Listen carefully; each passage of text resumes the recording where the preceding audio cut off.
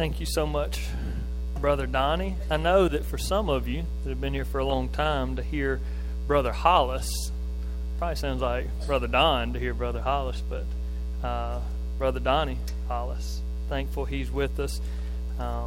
Thank you for leading us. I'm especially thankful that he's willing to do this. Many of y'all don't have quite the same setting as he and I do, but on a Sunday when you're going to be off and with your family and be able to go and sit in a worship service and not have to lead anything and not have to be in charge of anything and just sit and worship the Lord, those are rare, but they're very special occasions. I appreciate when I get to do that. And Donnie would have had that today, but he was willing to step in and to lead us in worship this morning. So, brother, thank you so much for that. Met him for the first time. Just a quick word for those of you that haven't seen Donnie in several years. The first time I met him was a somber occasion. It was actually at his grandmother's funeral. But I want you to know that not only can he play and sing, but that he can preach as well. He preached the gospel very clearly and very well. I was very impressed the first time I met him as he preached his grandmother's funeral. So, Donnie, thank you for all the work you do in North Carolina and here with us today as well. Revelation chapter 5, if you would join me there this morning. We're not looking at a psalm of thanksgiving as we have been the past few weeks, as we often do during November. This morning we're going to look at something a little bit different, and as he's saying that our only hope is in Jesus. This morning we're going to see that maybe in a different way than you've realized before. We're going to see this morning another reason that Jesus is our only hope. He's our only hope of forgiveness. He's our only hope of eternity. He's our only hope of reconciliation with God. This morning we're going to see that He is our only hope that the end of time will ever come, which is a big deal for those of us that pray sometimes, "Come, Lord Jesus, come." So in Revelation, I'm going to give you a little bit of background here, not as much as I would like, but I pray the Lord will make this sufficient for this morning. But in Revelation, if you're not familiar with the book of Revelation, this is John, the Apostle John, later in life. The Lord gives him a vision. This book is the vision the Lord gives him. He gives him several things in it. He gives him some letters to write to churches, to 7 specific churches, which is how the book begins. It's who this book is addressed to. But then he also gives him visions of things that are to come in the future. And that's what we're going to be looking at this morning, is specifically what it says in chapter 4, verse 1, what must take place after this. John is called to look through a door into heaven and to be given by God. And now, if any of you are here this morning and you are not churchgoers and you are not Christians, this probably sounds really, really strange to you. But we believe that this absolutely happened and that God absolutely gave John this vision so that he could give to us what is going to happen in the future. And so that's what we're looking at this morning. John goes and he looks into heaven, into the future, and God shows him what's going to take place. When he looks through chapter 4, we see him. He sees the throne of God. He sees the people and the creatures around the throne of God, worshiping God around His throne, praising God for who He is. And then as he sees this vision of God seated on the throne and all these creatures praising Him, that's where we're going to pick up in chapter 5, verse 1 this morning. John says, "Then I saw in the right hand of Him who was seated on the throne," that's God, "as I saw in the right hand of Him who was seated on the throne a scroll, written within and on the back, sealed with 7 seals. And I saw a mighty angel proclaiming with a loud voice, 'Who is worthy to open the scroll and break its seals?' And no one in heaven or on earth or under the earth was able to open the scroll or to look into it. And I began to weep loudly because no one was found worthy to open the scroll or to look into it." So I want to stop here for a moment as we kind of see the setting here and get us all fixed. What are we looking at here? So John, as he's looking into heaven, into the future, God is seated on the throne and God is holding in His hand this scroll, the scroll of great significance, Robert Mounce, in his commentary, I love this. He refers to this as the scroll of destiny. And it just makes it sound a lot neater to me to not say the scroll, but to say the scroll of destiny. So as God is holding the scroll of destiny that has 7 seals on it. And if you're familiar with the book of Revelation at all, if you've studied it at any point in time, you're probably somewhat familiar with the seals. These are the seals that it talks about that are broken from chapter 6 on. We see these seals that are open, and each time one of the seals is broken, a little bit more of the culmination of the end of history happens. So John understands this. John knows what's going on. God is holding this scroll, and we need the scroll to be opened.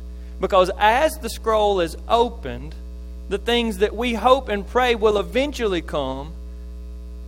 It gets to the point where we move through all of human history and judgment comes, and all evil and all sin that is not covered by the blood of Jesus is put in its place and punished. Satan is punished. The wrath of God comes against all evil, right? The new heaven and the new earth come. The end of time comes. The judgment when we are going to be glorified. All of those things take place when the scroll is opened. So this scroll is a big deal. And we really want this scroll to be open. And John really wants this scroll to be open. Which is why when there's a mighty angel who calls out and says, is there anybody anywhere that's able to open this scroll? In verse 2, it says, who is worthy to open the scroll and break its seals? And verse 3, when it says, nobody in heaven, nobody on earth, nobody under the earth was able to open the scroll or to look into it. And when that happens, we see John begin weeping loudly. We would call this an ugly cry. John is devastated because he's seeing into the future, and in the future he sees the scroll that if this scroll is opened, right, all of those things are coming. The new heaven and new earth are coming. Jesus is coming to receive all of his people. We're going to heaven to live with him forever, and sin and evil and wicked are all going to be punished, and we're never going to deal with sin ever again. Those things are happening if this scroll is open. So when they say, no, there's nobody. We've got the scroll here, but there's nobody that can open it. John is devastated, and he begins to cry, and he begins to weep loudly, as he says. And so then the question is that where it ends? If there's nobody that can open the scroll, and the scroll has to be open for things to move forward, does it just end? Well, of course not, because the book continues, we know. So look with me in verse 5 and see who it is that is worthy to open the scroll. Verse 5 says, and one of the elders said to me, weep no more. Behold, the Lion of the tribe of Judah, the Root of David, has conquered, so that he can open the scroll and its 7 seals. Now here, you may not understand exactly what this elder's saying, because he uses language that's not that familiar to us. When he starts talking about the Lion of the tribe of Judah, the Root of David, if somebody comes up to you on the street and talks about the Root of David, you may not know who he's talking about. The Stump of Jesse, you may not know exactly who he's talking about, but believe me, John would have. John would have, whenever this elder says to John, hey man, whoa, there's no reason to cry. Y'all ever said that to somebody? There's no reason to cry. It's okay. He says, look, don't cry. There is somebody that can open the scroll, who can break the seals, who can bring about the end of history, that can bring about the judgment. There is somebody that can do that. And he says, he would ask, who is it? And the answer is the Lion of the tribe of Judah, the Root of David. And what he's doing there is he is referring to Jesus. Jesus is the one that is worthy to have the authority to open the scroll, to bring about the end of human history. And that's point 1 this morning. Point 1, Jesus is worthy of all authority. There is no authority that we would see that would be above this. The authority to bring about the end of human history. The authority to bring about the salvation of all those that have been forgiven by Jesus' blood. The authority to bring about judgment on all evil and sin. The authority to bring about the new heaven and the new earth. So Jesus is worthy. That's what the angel asked. The angel said, who is worthy? And the elder here says, Jesus is worthy. John, who, you got to think, John's Bible, when he was alive, John's Bible was the Old Testament. Right? They didn't have the New Testament. John helped write the New Testament. So in the Old Testament, don't look at it now because you're bored, but look at this later. But Genesis 49 and Isaiah 11, if you want to write that down, Genesis 49 and Isaiah 11 are what these are references to, the Lion of the tribe of Judah and the Root of David. John would have known those well. John, the Apostle John, who in his gospel quoted Isaiah many times, used themes from Isaiah many times. Many scholars tie John and Isaiah together very closely because of how much John loved Isaiah. So whenever somebody gives a reference to something out of Isaiah, it's not slipping by John. He knows exactly who this is. And I want you to think about this for just a moment. A big thing in apocalyptic scripture, which the book of Revelation is symbolism and imagery. And so I want you to just have this in your mind for a moment. This isn't just some man that's looking into heaven and into the future. We're talking about John. The Apostle John refers to himself as the disciple whom Jesus loved, who was at the crucifixion when Jesus gave his life, who is now living on an island by himself, exiled, and all of a sudden he hears somebody say, "You're about to see Jesus." Right? This man says, there is somebody here who can open that scroll and gives reference to Jesus. And so John here, I can't imagine his excitement as he knows that he is about to once again see his Lord and Savior. And in verse 6 he does. It says, "And between the throne and the four living creatures, and among the elders, I saw a lamb standing as though it had been slain, with 7 horns and with 7 eyes, which are the 7 spirits of God sent out into all the earth." Now, doesn't that sound strange? Because when we think about Jesus in heaven, we think about glory and honor and majesty, and we think about all these things. We don't think about him standing there looking like a lamb that's been slain, looking like a dead lamb. But I don't imagine that this caught John too much off guard, because again, John saw the crucifixion. He saw Jesus give his life. And now again, there's a lot of symbolism, so I don't know if this is exactly what Jesus looks like in heaven or if this is just a reminder to us. But I do know that it is a reminder to us. Why is it that Jesus is worthy of all authority? What is it that Jesus has done that makes him more worthy than anyone else? What is it? Why is he the only one that can open the scroll? And point 2 is that Jesus is worthy because of his atoning death. You see, Jesus is the only one that has ever left heaven, left the glory and the promise of heaven, and came to earth as a human being and lived a perfect life, never committing a single sin, not deserving any punishment, but at the same time going to the cross and taking all of the punishment for all of the sins of all of the saints that have ever become his. He's the only one that has ever left heaven and come here and lived the perfect life, but still took the wrath of God for the sins of every believer that's ever going to make it to heaven. Jesus did that, and so Jesus is worthy. And why is Jesus worthy? Because Jesus is the atoning sacrifice. Jesus is the one who died in your place and my place, and that's what makes Jesus unqualified, unequally worthy above everyone and anything else. And that's what we see here. When John looks, they say, this is the one that's worthy, the Lion of the tribe of Judah. And you think you're going to look and see this majestic one looking like a strong lion, and the root of David. And so you might look and see one that looks like a king, but when he looks, he sees one who died, because Jesus is worthy because he died.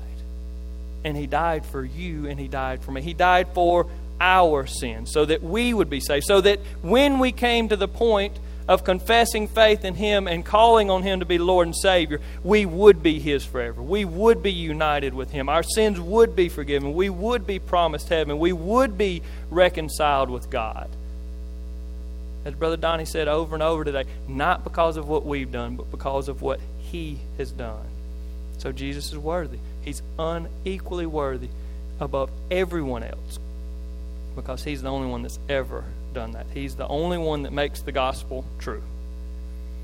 So then look at verses 7 through 10, which reiterate this same point.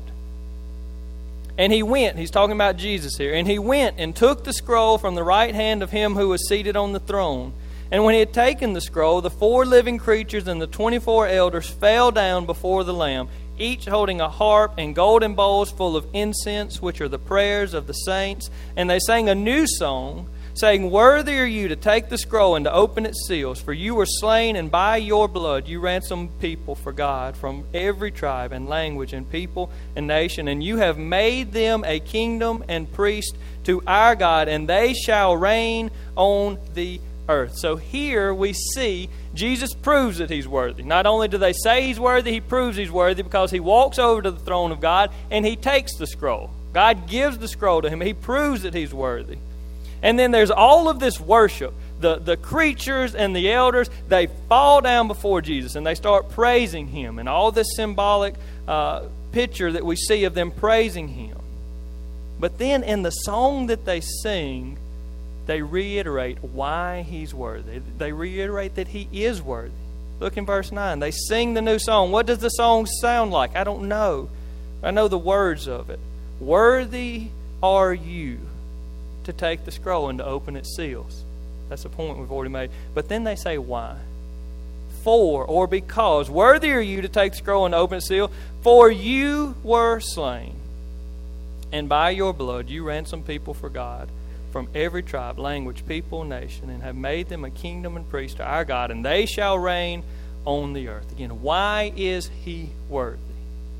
He's worthy because He died in our place. I can't say that enough. I know it sounds like I've got my notes. I know it sounds like I'm going to say that a lot of times today, but brothers and sisters, I cannot reiterate enough why Jesus is worthy or how worthy Jesus is. Now, the first time I ever heard this text preached, I was at a conference, and David Platt, many of you know who David Platt is. David Platt was preaching this text, and he really spent a lot of time on who it is that Jesus purchased salvation for. There in this new song that was sang where He said, "You ransomed people for God from every tribe and language and people and nation." And it really stood out to me because what he reminded us of in this text is that when John is looking there around the throne and when he's hearing who it is that Jesus has purchased, he says people from all nations, all languages, all tribes. So we're talking about, as we sing, red and yellow, black and white, right? In heaven, you can tell that there are Spanish-speaking people and Russian-speaking people and Chinese people and people that speak Swahili, and there are poor people and there are rich people. There are men, there are women, right? The list goes on and on and on. And I don't think it's the main point of this text, but I do think it's a great reminder to us of what the church looks like. Not necessarily what this church looks like, but what the church looks like. It's a good reminder to us that it's not all about us. It's all about Jesus, and that His glory goes throughout all the earth. That He's commissioned us to take His glory throughout all the earth. But the question that you might ask, Brother Zach, if that's not the main point, what is the main point? What's the main point of this text? It's the last thing I want to give you. I want to finish with this.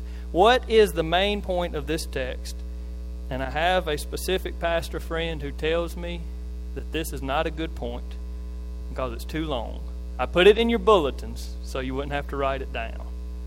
Point 3.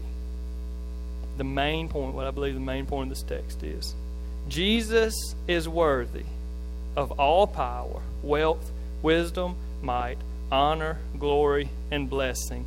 But since I put that in the bulletin, I added to it. If y'all want to write this as well. Jesus is worthy of all power, wealth, wisdom, might, honor, glory, and blessing because He is the perfect one that purchased our freedom by His blood.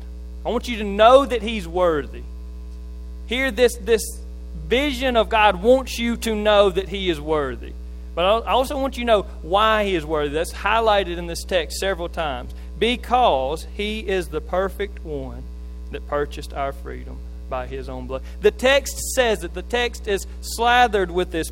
Verse 2, the angel asks, who is worthy? In verse 4, John weeps loudly because no one was found who was worthy. In verse 5, he's told to quit crying because Jesus is worthy to open the scroll. In verse 7, Jesus proves he's worthy by going and taking the scroll. In verse 9, they sing the song and they start, "Worthy are you." And then they tell us why he's worthy. "For you were slain." And then the rest of the text, look in verse 11, reiterates the same point. It says, "Then I looked, and I heard around the throne and the living creatures and the elders the voice of many angels, numbering myriads of myriads and thousands of thousands, saying with a loud voice, 'Worthy is the Lamb who was slain.'" There it is again. "To receive power and wealth and wisdom and might and honor and glory and blessing." Y'all wondered where I came up with all those things. Verse 13, "And I heard every creature in heaven and on earth and under the earth and in the sea and all that is in them saying, 'To him who sits on the throne,'" that's God, "'and to the Lamb,' that's Jesus, 'to God and Jesus be blessing and honor and glory and might forever and ever.' And the four living creatures said, 'Amen,' and the elders fell down and worshiped." Brothers and sisters, this text makes more clear than anything else that Jesus is worthy. He's worthy of everything. Everything that we have, everything that we are. The things it lists are power, wealth, wisdom, might, honor, glory, blessing, blessing, honor, glory, might, forever and ever. Everything you have, everything you will ever have, everything you are, Jesus is worthy of it. So I want to ask you this question as I close today. When I say the word worthy, should I ask this before? Because now when I say the word worthy, you think about this text probably. I pray that's true. When I say the word worthy, what comes to mind? Think about some financial institution? Do you think about a paycheck that you earned? Or do you think about Jesus? When I say the name Jesus, what comes to mind? Because I pray it's the word worthy. I pray that when I say worthy, you think Jesus, and when I say Jesus, you think worthy. But here's the truth that I want us to be reminded of today, that a lot of our lives don't seem to reflect that. We say here this morning, we hear this text, we sing these songs, and we say Jesus is worthy, but I'm afraid that way too many of us have way too low a view of Jesus. I don't think any of us are at risk for thinking too much about Jesus and how worthy He is. Why would I say that?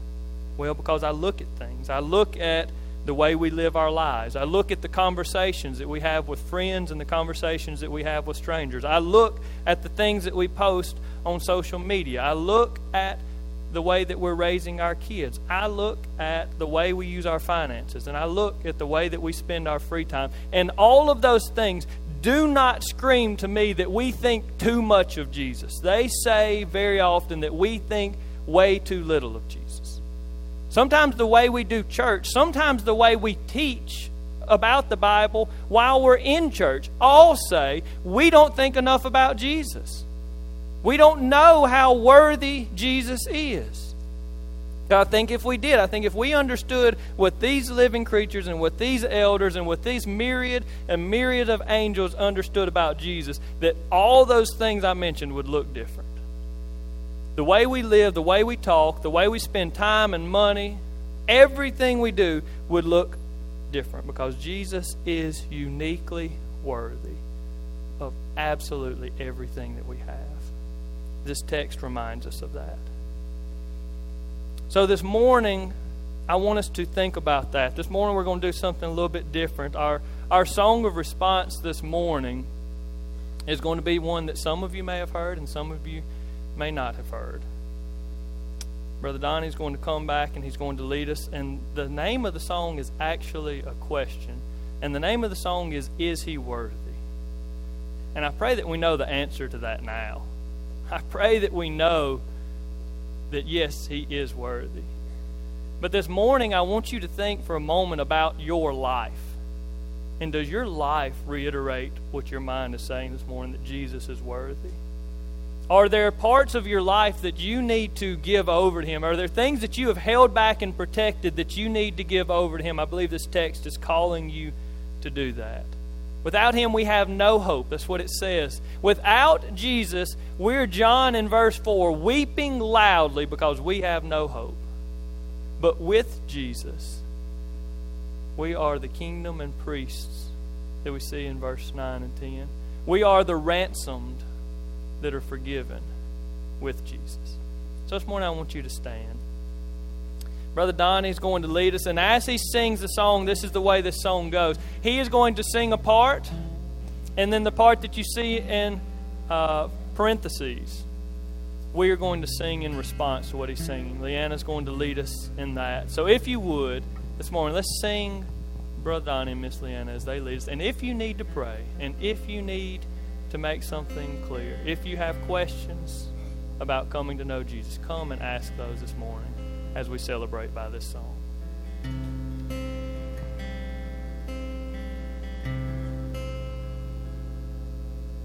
Do you feel the world is broken? We do. Do you feel the shadows deepen? We do. But do you know that all the dark won't stop the light from getting through? We do. Do you wish that you could see it all made new? We do.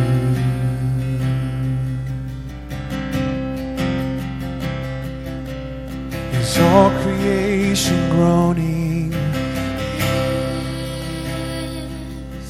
Is a new creation coming? Is the glory of the Lord to be the light within our midst? Is it good that we remind ourselves of this?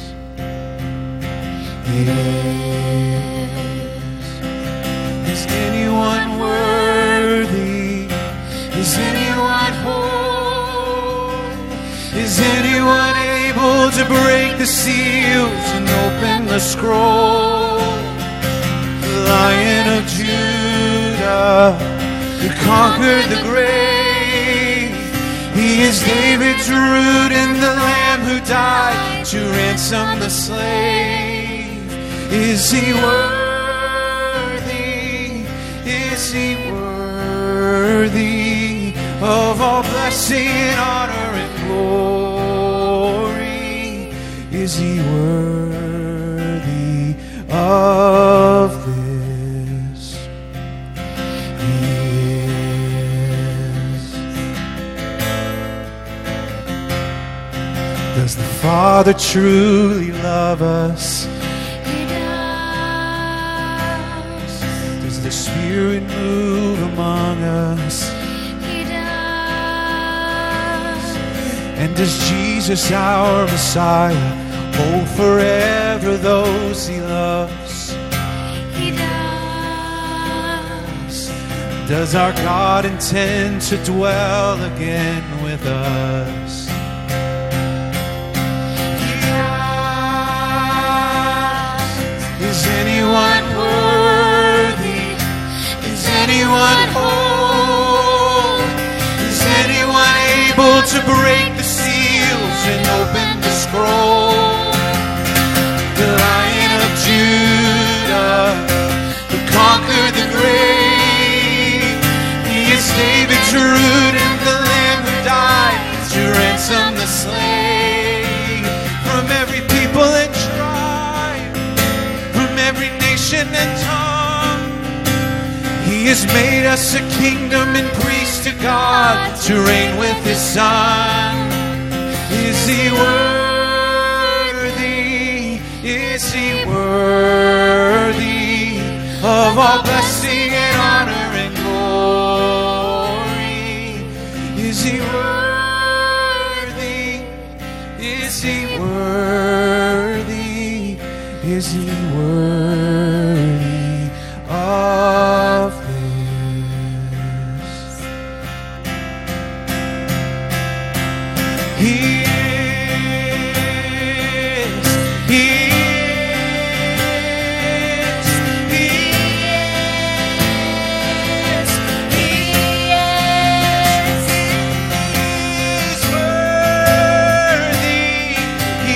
is worthy of all blessing and honor and glory.